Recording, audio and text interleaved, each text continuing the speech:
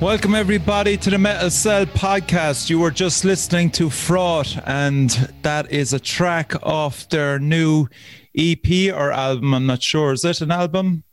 It is long enough for an album. We call it an album. We'll call it an album. It's called Splitting Tongues. So I'm delighted to welcome my co-host Danielle. How are you? All good, all good.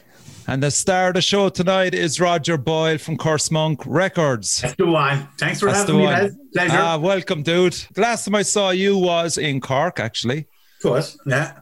Was that Ritual or was it Urban Assault? Which one? Ritual. I wasn't down at Urban Assault. Working a merch stand, I believe. That's correct, yeah. That's right, yeah. That was good crack. That was a deadly gig, yeah. Wasn't it? Yeah. Fuck me, that was some lineup that day. Ohms were on that day, weren't they? They were stars, I believe. They were, and the Crawling, because I interviewed both. Yeah. Yeah, they were before 10 Ton Slug. Yeah. What a band. It was deadly. Mm. Yeah. Was that 2018, lads, was it? 2019. Was it 2019? Yeah. God almighty, it's fucking crazy, man. That was 2018. 2015 it feels like. It actually does, yeah. As I said, it's great to hear a new track off Fraud, who are commonly known as Drought. Mm-hmm. Shout out to Dave and Garrod. They appeared on the show a few months back. And how did they come into your sights, Rodger? Pardon me. Got an email off Dave and just kind of went from there, really. Do you know what I mean? Back and forth, set me on the demo, blew me apart. Yeah. Or not the demo, but you know what I mean, the album. Blew me apart and signed him straight up. And I didn't realise that they were Drought because I'd never seen them live, you see.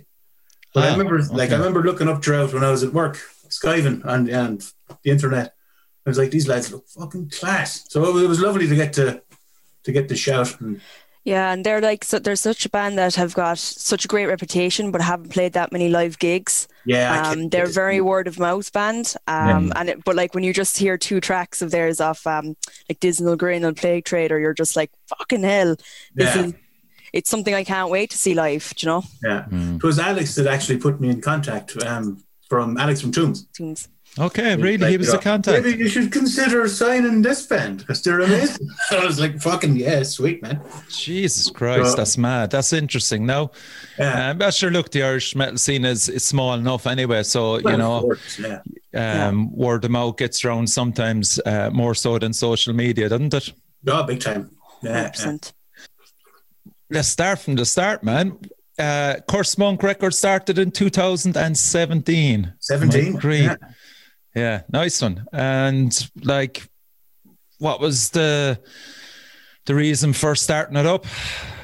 I still am doing Rory of Wheel, and I was on a few labels and they were all pretty good. One or two, not so much, but most of them were class. And I kind of figured that I'll do it myself, you know, I'll just press the CDs myself and all that kind of crack, and I'll make up a label. So when I send it for a review, it'll look like it came from a label. And were you a collector the whole time, Rog?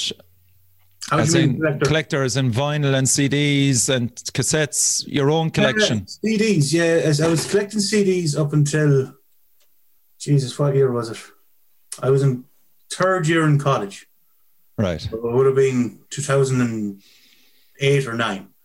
And I had about 1,500 CDs all in a big mad bookcase.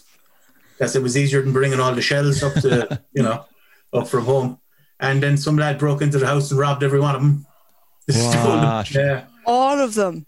Yeah, they were all in one big case, you see. So he just came in and swiped my mate's DVD collection and the hard drive. Fuck. So that was the collection gone. Oh, man. I don't think I'd recover from that. That's pretty rotten, right? Oh, fuck. Man. Yeah. I still have all the shells, though. I'll fill them with CDRs one of these days, you know. Yeah, that's a bad one. I'm still fucking buying CDs. I still have a massive CD collection. If people weren't buying CDs, be no point in me making them. Yeah. So I actually bought Nomadic Rituals CD today. I see that. There was only 2 left. I just panicked. I went, fuck, there's only 2 left. Bang. Don't blame me for buying that. I love the candle seal or something at the back, and that a really nice touch. A wax seal. A wax seal, yeah. Whoa. So that's all the lads. That's the lads made all them CDs by hand, and the plan originally was I was to distribute the CDs for the lads, and there was another label on board to do the tape, but unfortunately the other label had to pull out. So I was like, "Fuck yes!" So I stepped up to put out the tapes. So I'm doing distribution and release of the CDs for the lads, and then just the tapes are Curse Monk. So all of that lovely, lovely stuff they do with the CDs is all the buys. But yeah, there's a wax seal in the back of it. Yeah. The work they put into their releases it's second to none, man. It's unbelievable. It's a really cool novelty thing as well. I enjoy you that. Feel bad opening the fucking thing. That's the thing. What you get it in the poster? But see, I'm not going to fucking open it. I'm that type of dude. You're just like, one day this could be worth like so much money if I don't open it. I have a Blind Illusion. They're a band from America. I know, that Playful used to be in them, yeah. Yeah, that's right, actually, yeah. I have a sealed CD Japanese import of The Sane Asylum. It's worth around 380, 400 quid now. That's class. And The Sane Asylum is such a good album, man. Like hearing Les play Trash is just... Yeah. Because I had it on LP and I had it on, I think it was cassette, maybe at the time. And this trader was selling it back in the good old days of eBay. Yeah. And I bought it off him for, I think it was around $50, just because it was a Japanese import and never opened it, kept it. So not that I'll ever fucking sell it anyway, you know what I mean? But it's just just one of those things, you know. Yeah, that's cool to have. No more than Nomadic Rituals there now. I'm not going to open that. I'm just keep that sealed there. That'd be cool. Yeah. So you released Year 3 compilation. Yeah. I'm going back. That is a serious selection of songs. Like Jesus Christ. That was a tasty year. But recognize Gord, obviously. Nice Gord as well, yeah. Yeah. Chasm Dweller, is it? Chasm Dweller. Yeah, brilliant. Old Worms. Yeah. Unfortunately, they split up, but quality band. That's The Road and Red Widows are the 4 bands from Aegis. Went fucking hell. These are fantastic. Yeah. Did you listen to it, Danielle? Yeah. I listened to a few bits on it. Yeah, but Gord I would have recognised from. Was it from? It wasn't Richard of the Evil Eye. Was it from? They played Urban Assault. Yeah, and I enjoyed him a lot. 2-piece. Gorder, amazing. Yeah. Gorder is the Gord and Luxury Modest could have been the first release I put out on Curse Monk that wasn't me. Right. So I love Gord there. And who's in that band? Is it Hick? No, it's Hick and Ray. Yeah. You know Ray from Wreck of the Hespers and Beneath the Sod. Yeah, I know those bands as in, you know, I wouldn't know their stuff, but I've heard of them. Yeah. So Ray would have been the drummer for Hespers, and then Beneath the Sod is his own project. And he's in a new funeral doom band, Bacterium. Jesus, man, how do you remember all that stuff? Like, fucking. And I came across then an interesting project as well. I'm wondering, is it you? Is it Dr. Bastard? Yeah, that's me, Dr. Bastard. Man, it's class. I love it. Cheers. It's really good. Is that just yourself, is it? That's it? Yeah, it's just me. The first song is called Doctor, the second song is Fucking, and the third song is Bastard. Fantastic. Dr. Fucking Bastard. It's the only thing I could have done for the part, you know. I'm looking forward to working on the second one. But. Yeah, and how do you judge the reaction to it, Rog? I didn't really do any promotion for it or anything. I just threw it up on Bandcamp for the crack. That's all. No, I love it. I think it's really good, especially the last track, Bastard, is excellent.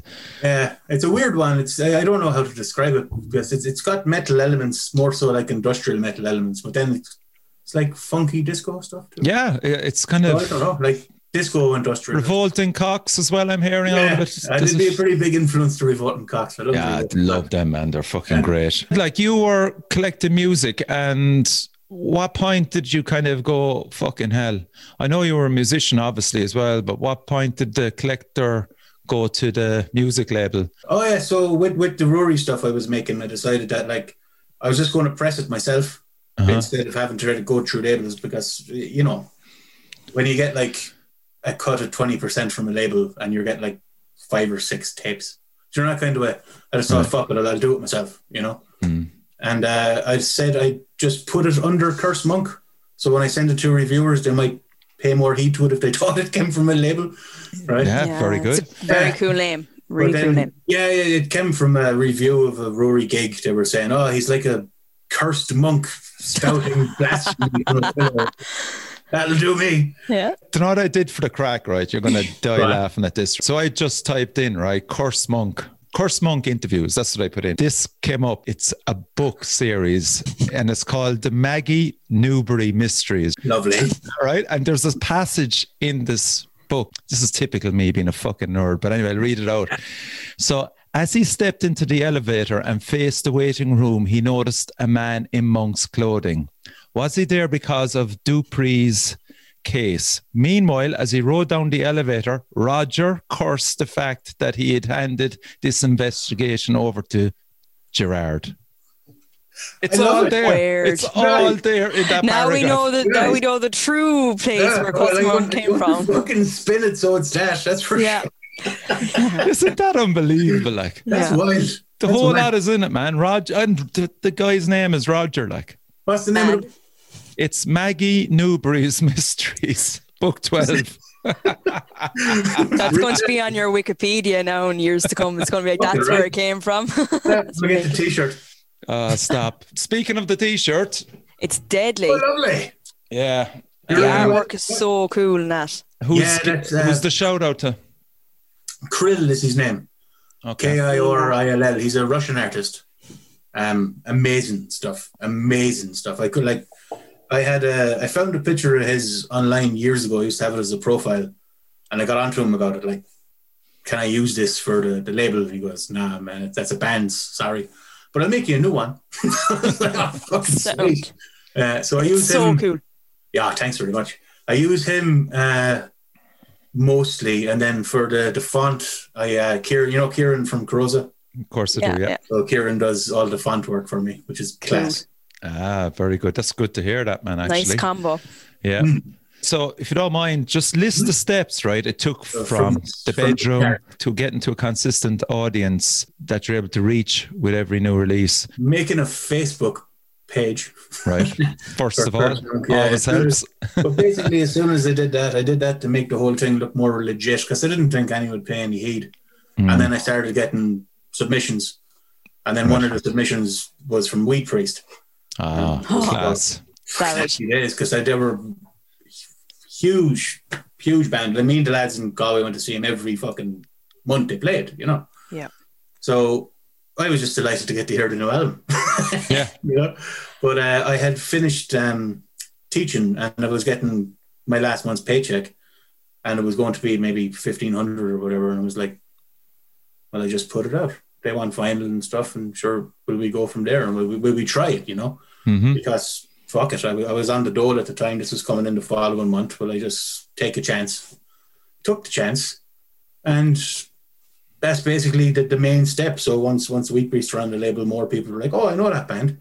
Let's check out this label, or let's throw submissions in." And then it was just kind of a snowball of just putting stuff out and then just learning off the hop, really. Yeah, because you'd figured out how to press your own CDs.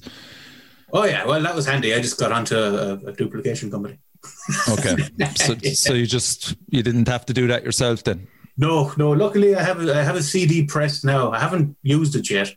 I got it from work. They were throwing it out, so I fixed that lad up. Class. And what about kind of artwork and covers for the albums? That's the bands. So I offer digital graphic design if they need it. Okay. But other than that, the artwork is just it's for the band to do. I'd be happy to do it for them. Wouldn't pay for it because we're very much the artistic intention of the band is what's most important. Yeah, but that's what I'm saying. Just the inlay sleeves and all like that. You look after that, is it? And again, is that in-house or do you farm it out? The printing of it is farmed out. Yeah, it is farmed out as well. Yeah. Okay. So Weed Priest was the first one to get. Jeez, that was a great bit of luck to start off with them. It was. So the way it went, there was 2 Rory albums. Then there was a Gord and Luxury Mollusk tape. But they had got onto me after the Wheat Priest thing, because with vinyl, it takes 3 months to press vinyl. So Wheat Priest were the first one to come in, but the first release was Luxury One scored because of the timeline on it. Yeah. Okay. No, but it was mighty to get him. It was.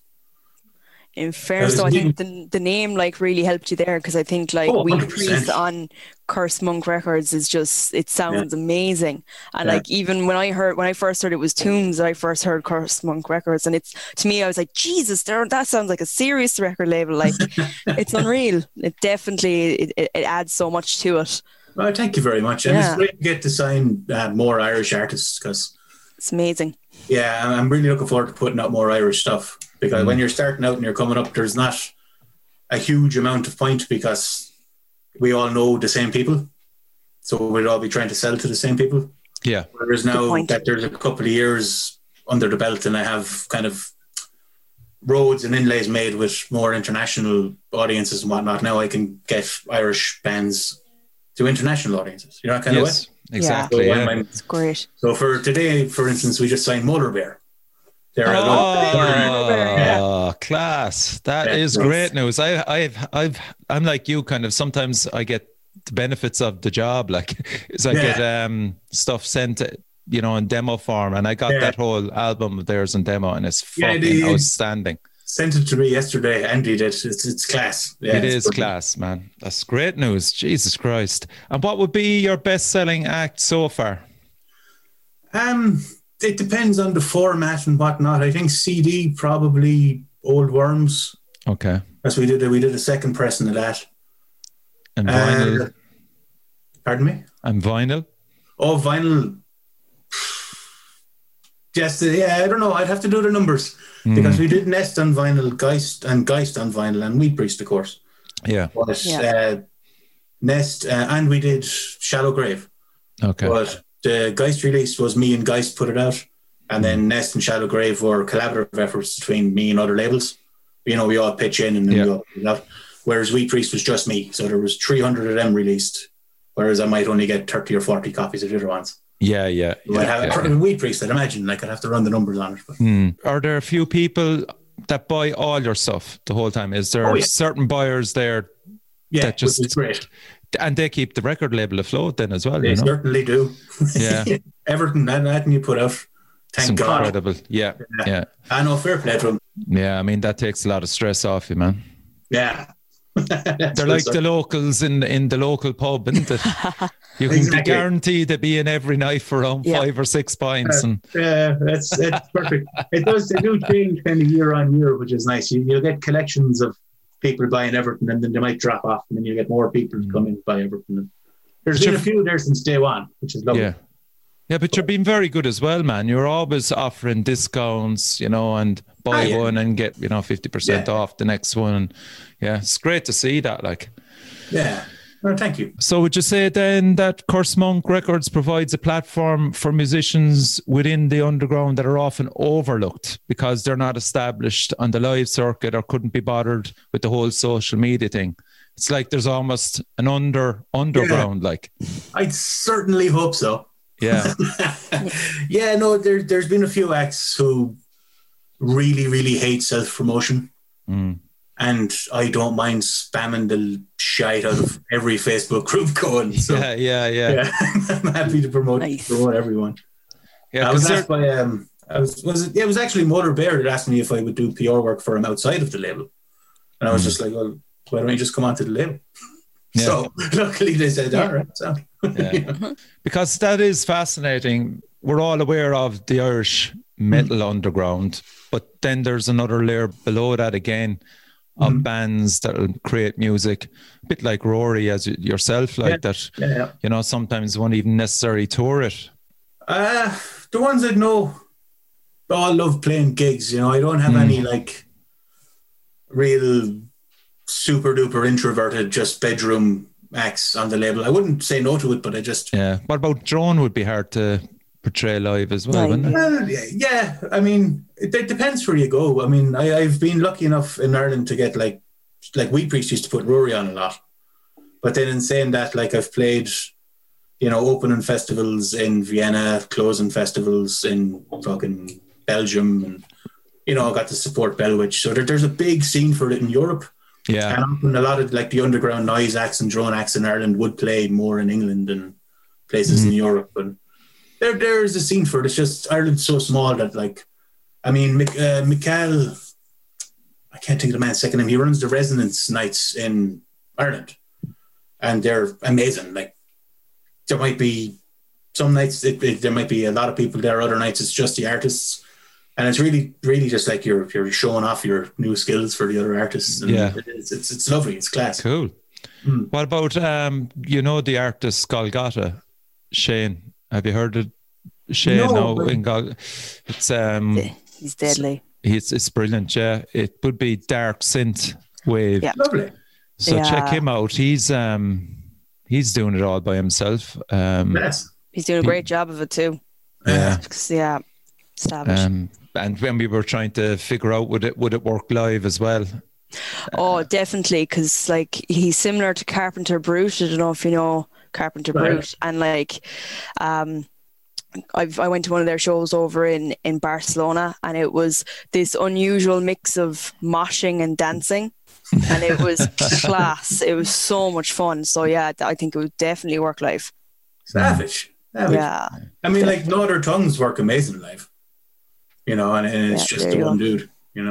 Yeah. What's his name? No Other Tongues is the name of the act. Right. Your man's name, it's slipping me at the minute. Okay. There's Perpetrator as well. Similar enough to all that kind of synth dark metal kind of stuff. Synth, class. So you find your acts then mainly, is it through word of mouth or through submissions? It's 50-50. It's more like submissions, and then if I find something online, I'll approach them. I'm happy enough to approach lads and say, listen, I can offer you this. Do you want to come on board? Yeah. On submissions alone for the Metal Cell podcast, and these are just European and American, it's just overwhelming. It's impossible to sit down and listen to them. Oh my God, Jesus Christ! And I'm not blowing my own horn. You know the crack, Rory. It is fucking nuts. The amount of submissions. Obviously, the Irish bands get priority every time, but 100%. There's stuff there that you just, I don't know how you do it. You'd want to be doing it full time to actually dedicate a certain amount of time every day to listen to maybe 5 or 6 acts. I mean, that's kind of the what's the word? Nature of the beast. The silver lining of lockdown is I'm stuck at home. So okay. And to make it your full-time job, that kind of way. Yeah. Yeah. And what are the qualities then you look at an act before approaching them or signing them, or?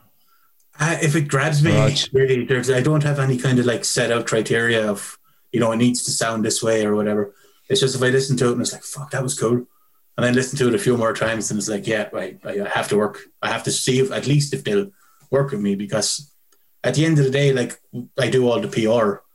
So if I'm not really, really digging it, then it's going to fall flat. It's for me trying to get it across how much I like it, kind of way.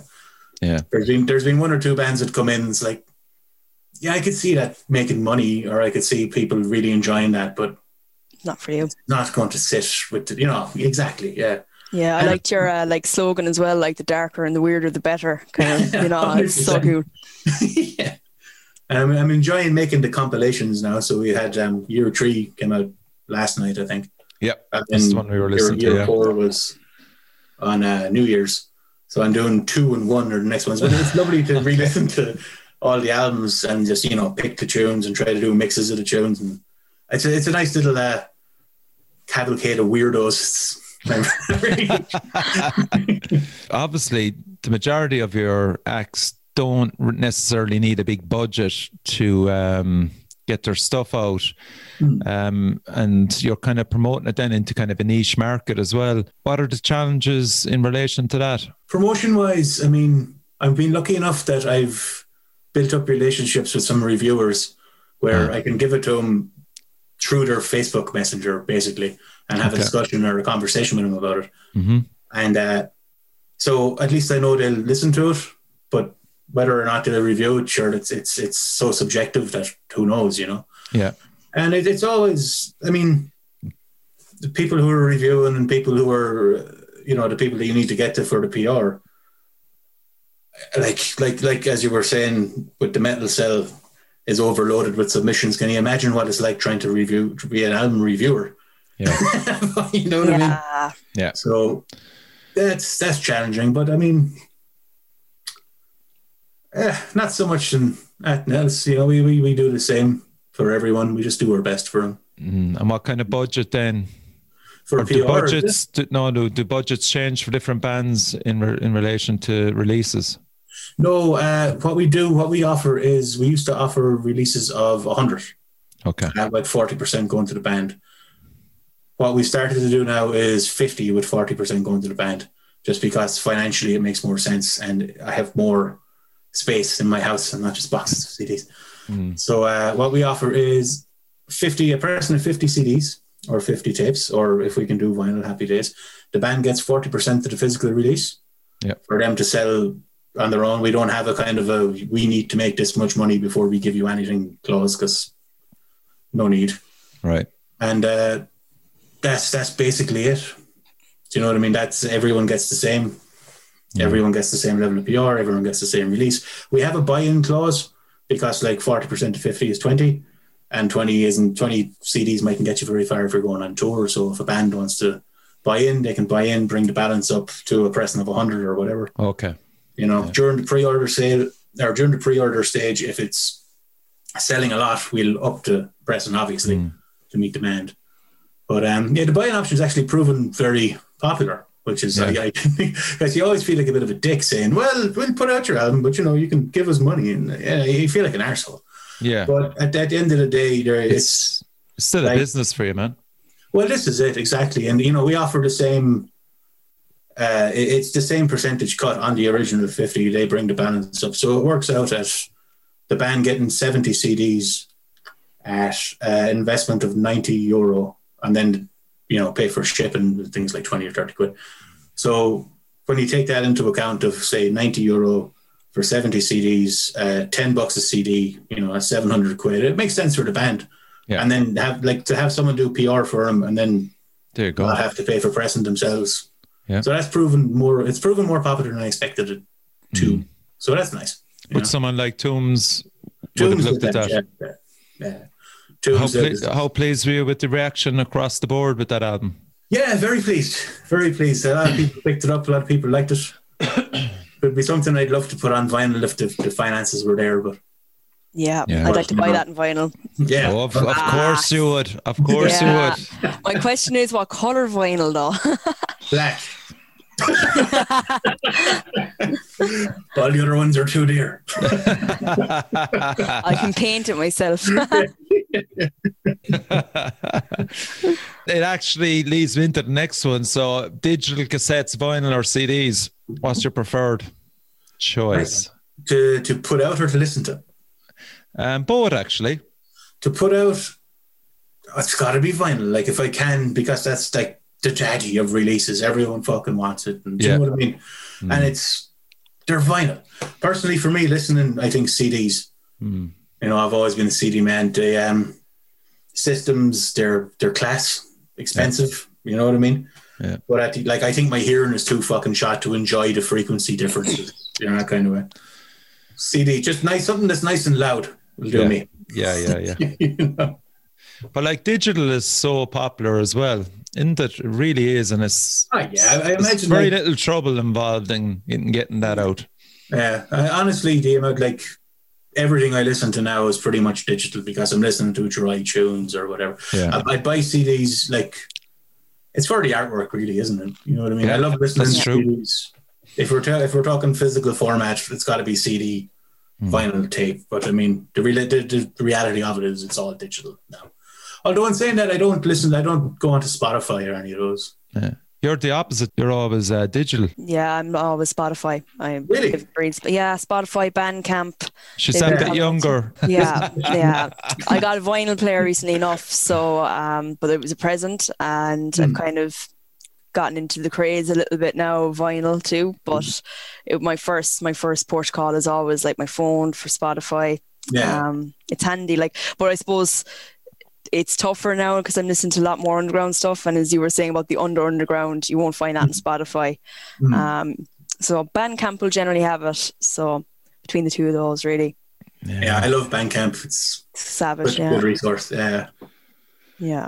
Like you'd wonder what the effects, like kind of social media and streaming has on music sharing and consumption. Like, I mean, like we're going to be left behind, you know, old school lads with the CDs and everything like that, you know. Yeah. But like fans like aren't just experiencing music; they're involved in the whole process now of promoting bands as well and getting the word out there by listening to their stuff on as Danielle is doing there on Spotify and sharing it. And 100% people can start adding it to their Spotify playlists or. It's a great resource. I've just never had any luck with Spotify. Yeah, like it's in, for example, someone put something up on Facebook one day, and it was Acid Bath actually, Richie, and cool. I looked at it, and I was like, that looks like something I'd like.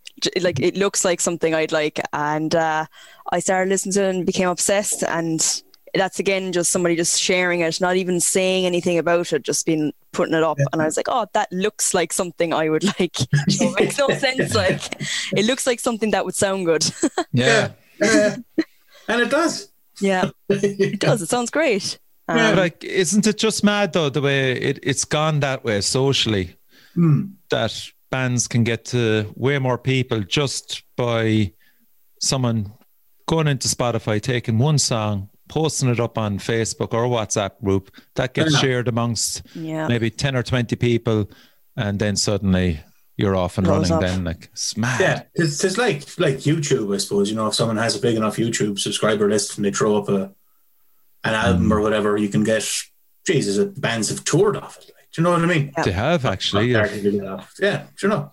It's true. Jesus Christ! Like, what was it? Howard was saying that they released a split single with Suits there.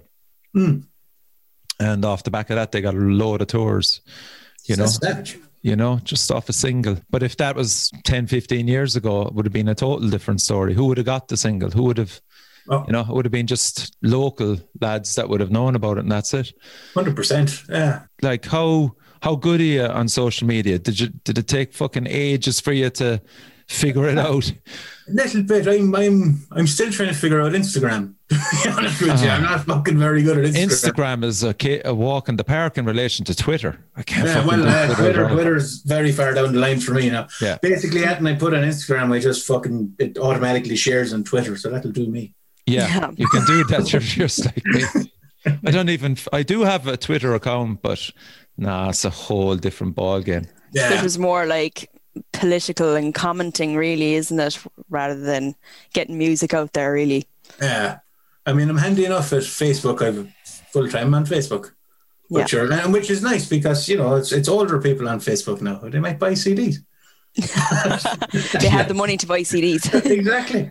But I was doing that for the Rory stuff before I did Curse Punk, so I was already annoying people in Facebook groups trying to share stuff around. So that was handy enough. I wonder, no more than for the podcast and for your record label, how effective could something like Twitter be?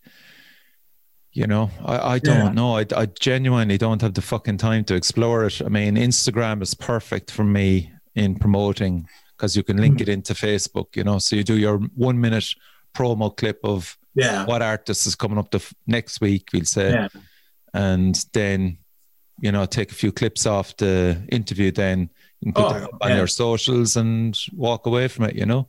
Yeah, and this whole Facebook business manager thing where you can do it all from the computer now.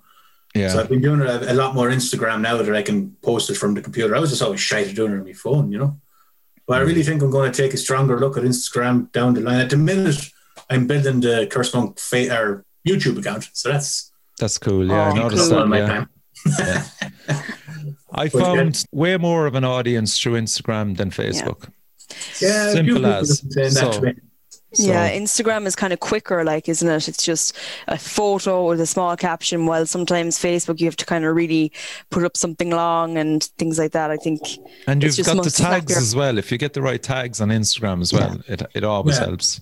Yeah. If you sign an artist tomorrow for Curse Monk Records, right, what happens next? Say, right, okay, we've got something ready.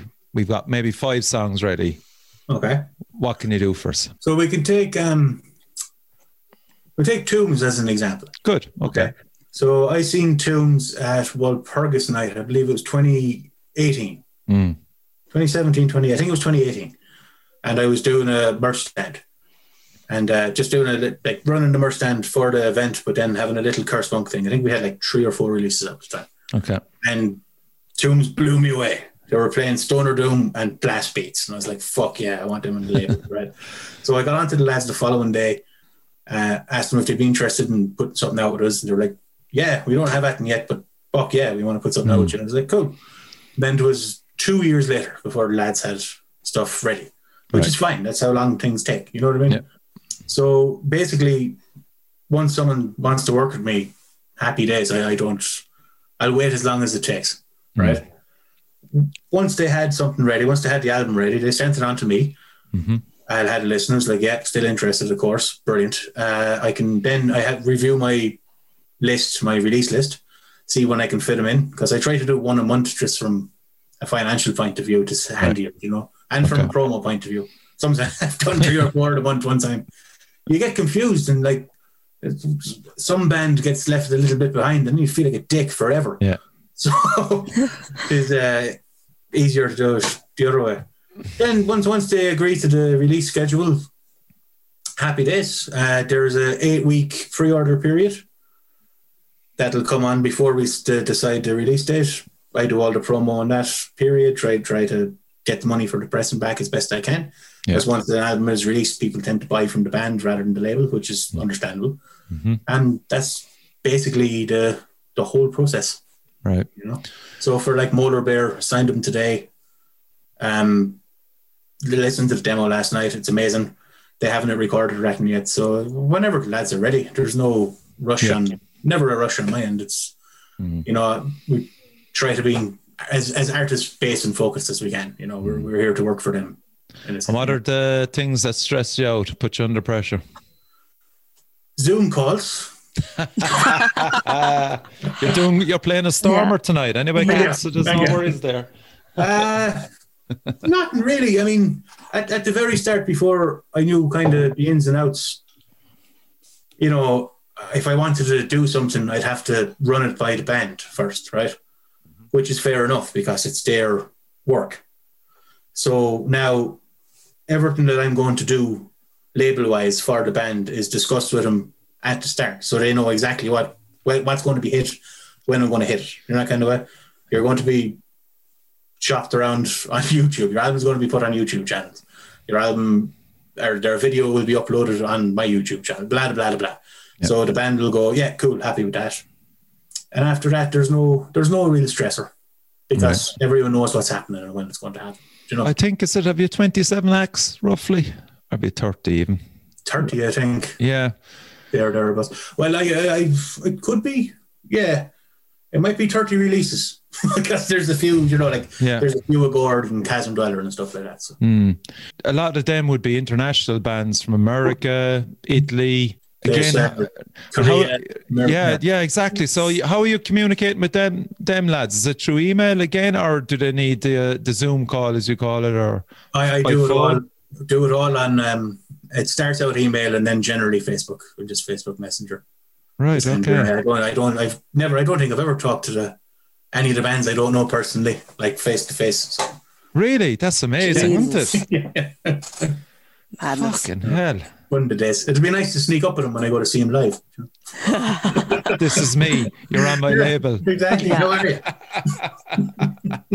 Tell us about your musical background then. Were you self-taught? Yeah, 50-50. I went to lessons playing the bass. Like I went to a few lessons with a handful of them. And then I started spending the money on more nefarious things and stopped going to lessons. Then, basically my friend taught me how to do power chords on a guitar. And then he taught me how to just do root notes on a bass. And then I just went from there, basically. So mostly self-taught, you know. I did music for the Leavens for 5th and 6th year. So got a nice little bit of theory there, you know, that kind of way. That'll do. Yeah, it was grand. And Danielle is a drummer, aren't you, Danielle? I don't know if you'd say I'm a drummer now because my kit has been at home for years, and You got to roll that out for one episode alone. 100% have to get back behind the kit. But yeah, self-taught as well. No one in charge would give a wild 15-year-old lessons. So, but yeah, it's something I have to get back to. But listen, if you get the drum kit out, I'll get the bass. Get the bass out, yeah. Dust it down. I still have the Marshall amp upstairs. It's a beauty, the Marshall amp. Oh. If you get the drums out, you'll be hounded by bands looking for drummers. I've been told never that. Be to work, you know. Yeah, everyone says that drummers are impossible to get. Yeah, 100%. Jesus. So, what was your first band then? First band I was in was called the Goons. That was good crack. Kind of a grungy teenage band, so it was a lot of fun with stuff from my mate Ronan, James, and Niall. Then there was I was in that with Say Jeff, that again, Rog. You were just breaking up there. Oh, pardon me. I was in a band after the Goons called Oral Ammunition. All right, okay. There was Jev from Crowback Chicken was the drummer. Ah, Jesus Christ, no way. I know Gav very well. Jev's son. And then after that... Where was that? Where was he living at the time? Clonmel. And where are you from? Clonmel. Well, outside Clonmel. Oh, from Colin's from Clonmel, is he? Yeah, so myself, Jev and Colin were all in the same year in school. That's ridiculous. I never knew that. That is gas. Yeah. How many musicians came from Clonmel? Fuck me. That is nuts. The place is fucking miserable, so I have to do something. Jesus Christ. Deadly. Go on, keep going. Yeah. Then after that, I think the next band I was in after that was the Nudge Burns, or a punk band. And I was with the Nudge Burns for 2 years, and then we split up, and then I was in Play Dead for Me Jenny. A great band, but we never made it outside of the rehearsal room. We did belted tunes, but we just preferred fucking get stoned and play in the rehearsal room, to be honest with you. But then after that, I didn't play for years. I did Stoned Crow, which was an industrial metal thing I just made my own. Then I was in Stone Carver a good few years after. That's the first band I'd recognise. Yeah. And then after Stone Carver, Noosed. Did Rory, but Rory isn't really a band, you know, kind of. And and Relic, is it? Was Relic another one? Yeah, Relic is a drone metal kind of side project. It's it's just myself doing the Relic. Yeah. And then I'm also it's just London Phil's Harmonica Orchestra is another one I do. And that's another solo project. Yeah. It's basically a noise project, which is just all harmonicas. And then samples of Phil Mitchell from his Fenders and his bangers. Oh my God, that's a classic. And then, of course, there's Dr. Bastard as well. There's Dr. Bastard, yeah. The new fucking output from you is unbelievable. Man, you're like a schizophrenic with all the different solo projects. A little bit. Yeah. I was listening to News, actually. That's pretty cool, man. Grind, crust, noise, and it's anti-racism, anti-fascism, and anti-oppression. Yeah. 100%. Cool. It's very, very, very anti-racist. Because fuck that noise. And who's Mand? Mand is my soon-to-be wife. Ah, congratulations, Amanda. That's Amanda Gray's here. Yes. Yeah, I was like, this doesn't look like an Amanda. And what instrument does she play? Amanda, she does vocals on a couple of the tracks, and then she does some samples. Right. Okay. So she'll be handling the samples when we do it live, but all the rest of it is just myself. And that album is called Rise. Yeah, Rise is the new one, and then there was Butcher before that, and then She of the Woods, and then the first is a demo, the self-titled one. That got really good receptions. I read a great review on it. Rise and Butcher both got class reviews. The other two were demos. People liked them, but it was just such a quick output. I mean, I did the first one in August 2019, would have been the first demo. The second one in October. And then this time last year I was doing Butcher and then Rise came out. Yeah, it's quick enough turnover. I mean, like, the first demo was done 2 days, the second demo was done in 12 hours, start to finish. Butcher was done in 2 days. And then a little bit of tweaking afterwards and samples and stuff. And then Rise took a little bit longer. Rise took, I think, 2 weekends. Jesus. And how do you separate each song? I mean, creatively wise in your head. So how I do the Noose Crack is basically I'll program the drums in Easy Drummer. So I'll have the drums programmed and then I'll write the riffs on guitar. So it's quick, grindy kind of punk riffs, the guitar. The bass. And then the guitar twins the bass. So they're both doing the same thing. Mm-hmm. And then, I'm enjoying some beers as the day goes on when I'm writing it.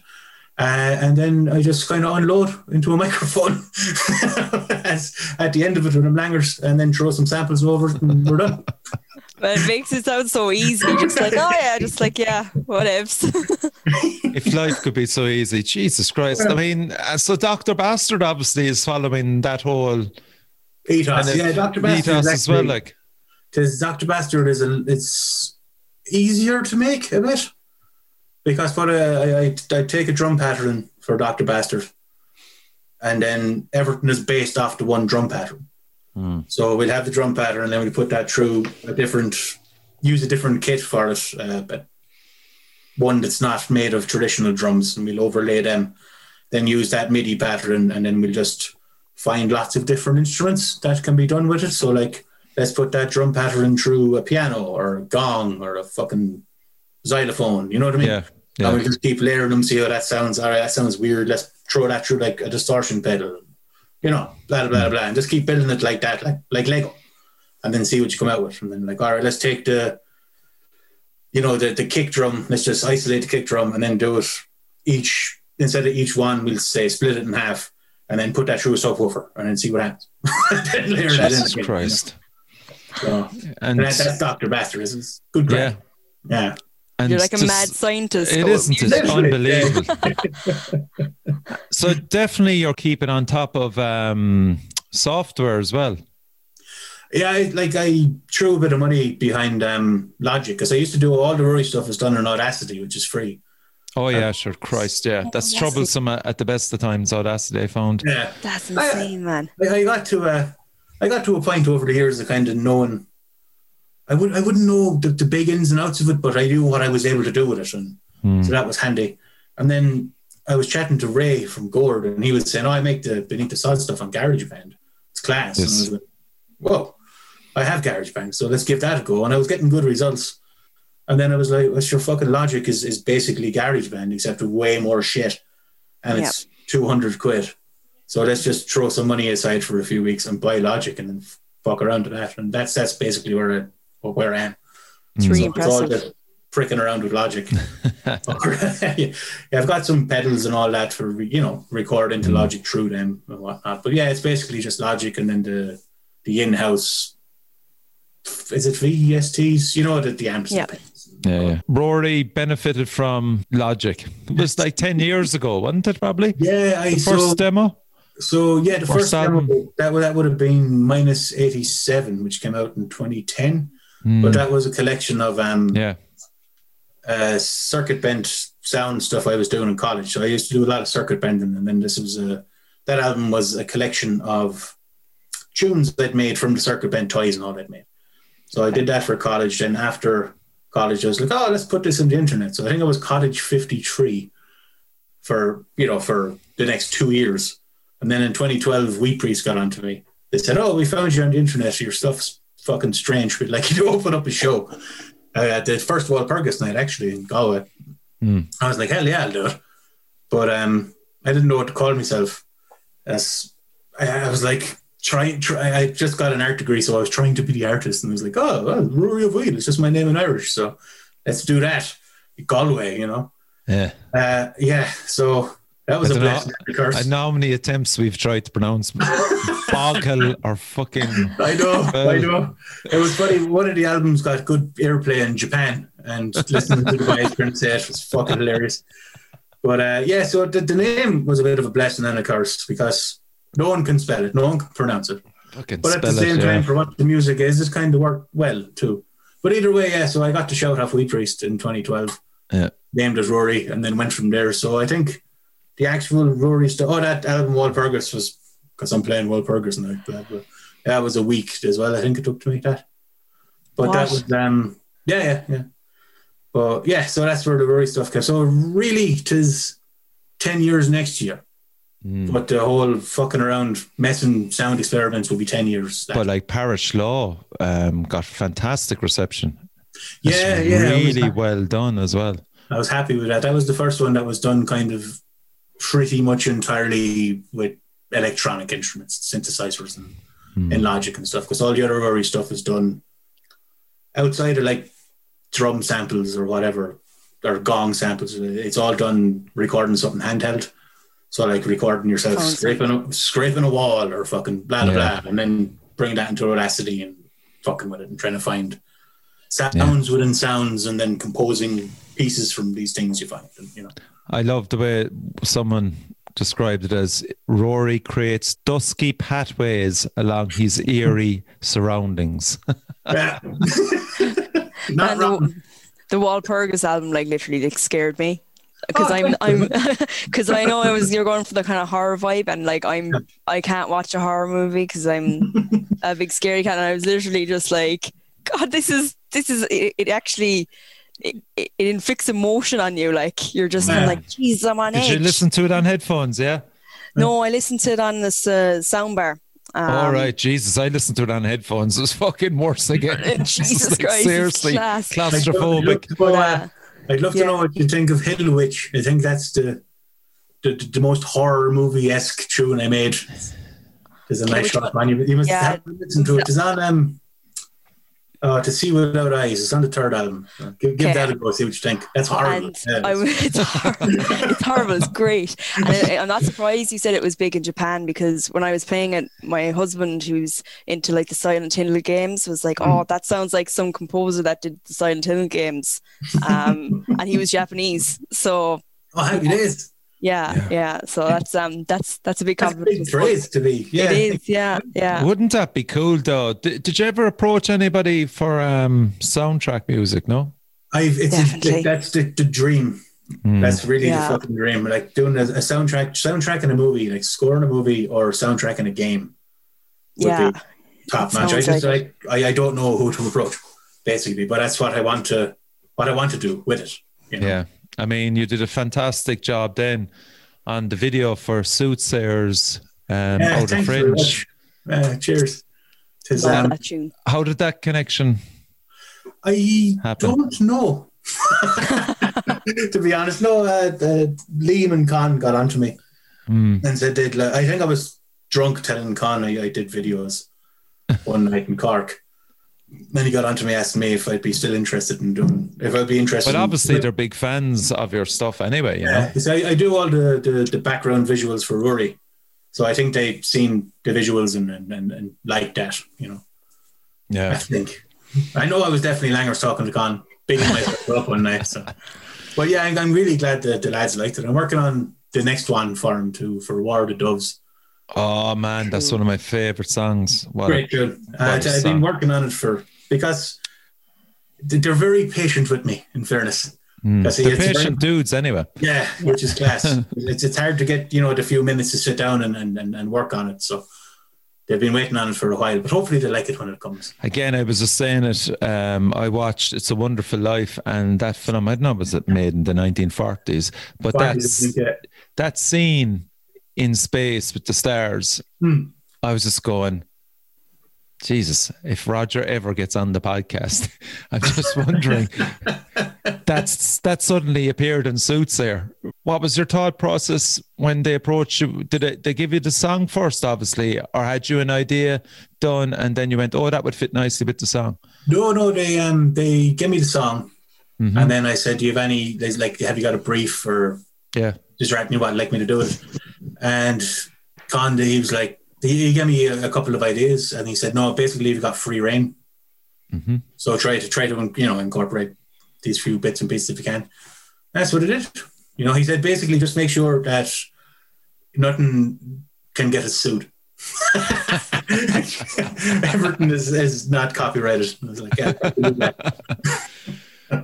Jesus. And what program did you use to get the video? iMovie.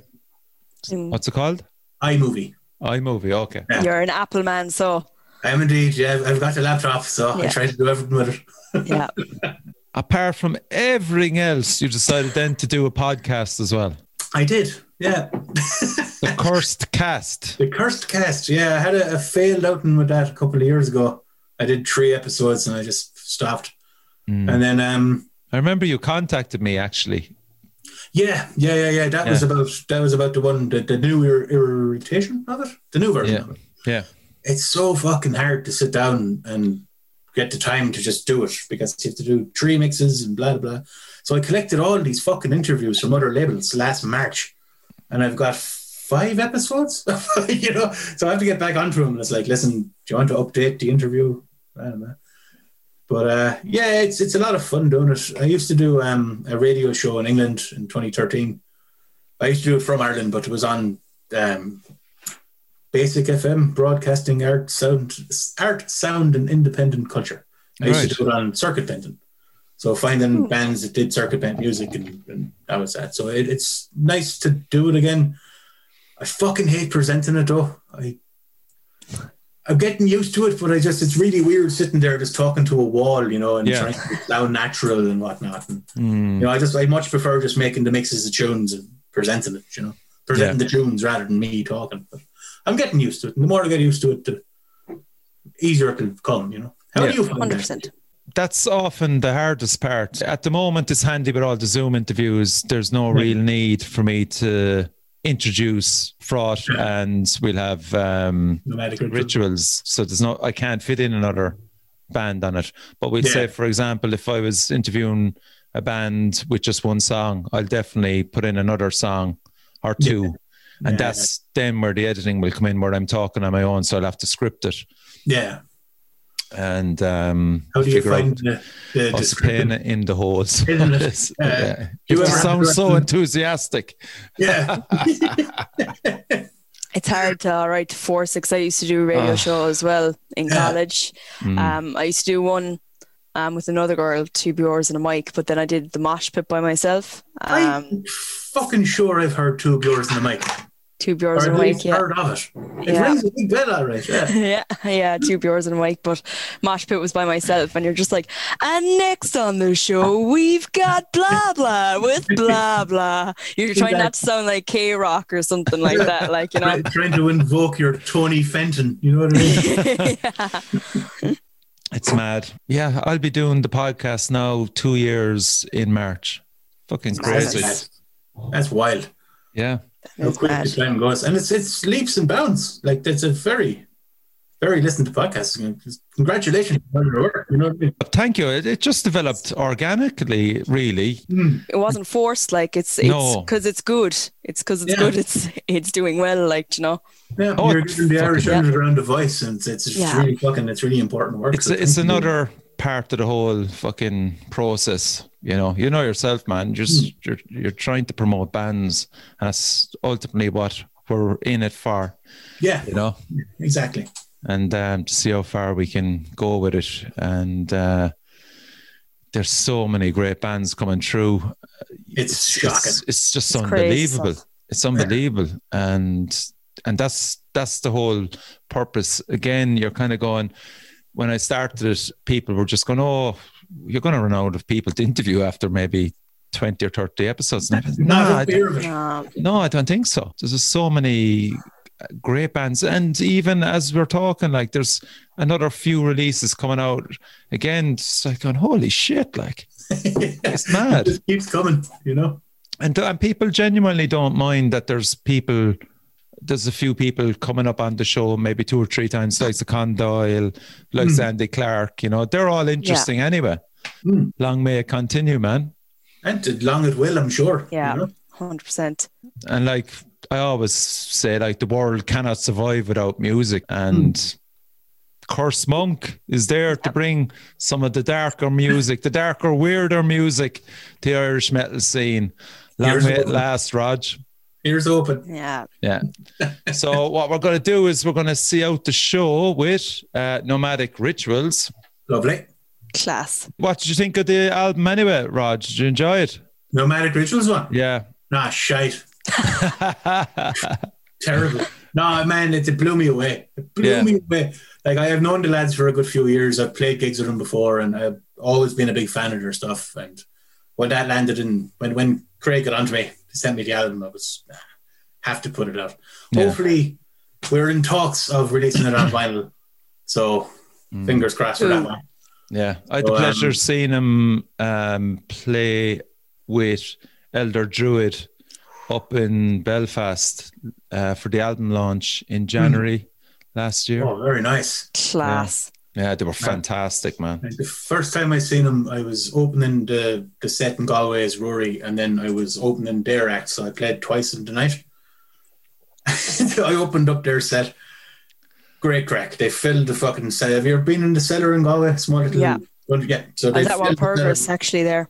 Oh, lovely. Yeah. They filled the cellar with, you know, the dry ice smoke and whatever, so it was great. Couldn't see nothing. But man, I'll never forget it. I was sitting at home in my flat about 4 hours later having a drink, and all I could hear was what the fuck is... Oh shit. So yeah, they made a lasting impression, you know. Cool. So the name of the track is Tumulus? I think so. I'm not great at pronouncing. Tumulus, Jesus, yeah. You and me both. And it's off Tides, and it's on Curse Monk Records. Rodger Boyle, thank you so much for coming on the show. Thanks for having me. Thanks a million. Fair play to you. Daniel, as usual, fair play. Thank you as well for coming on. And we'll see out the show with this great track.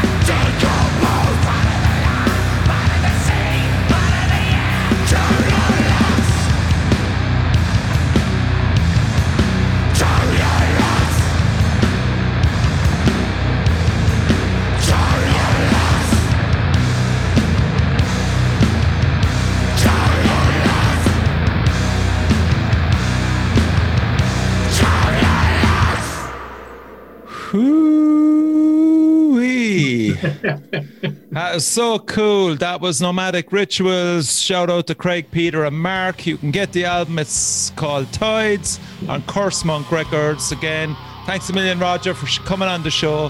Thanks for having me.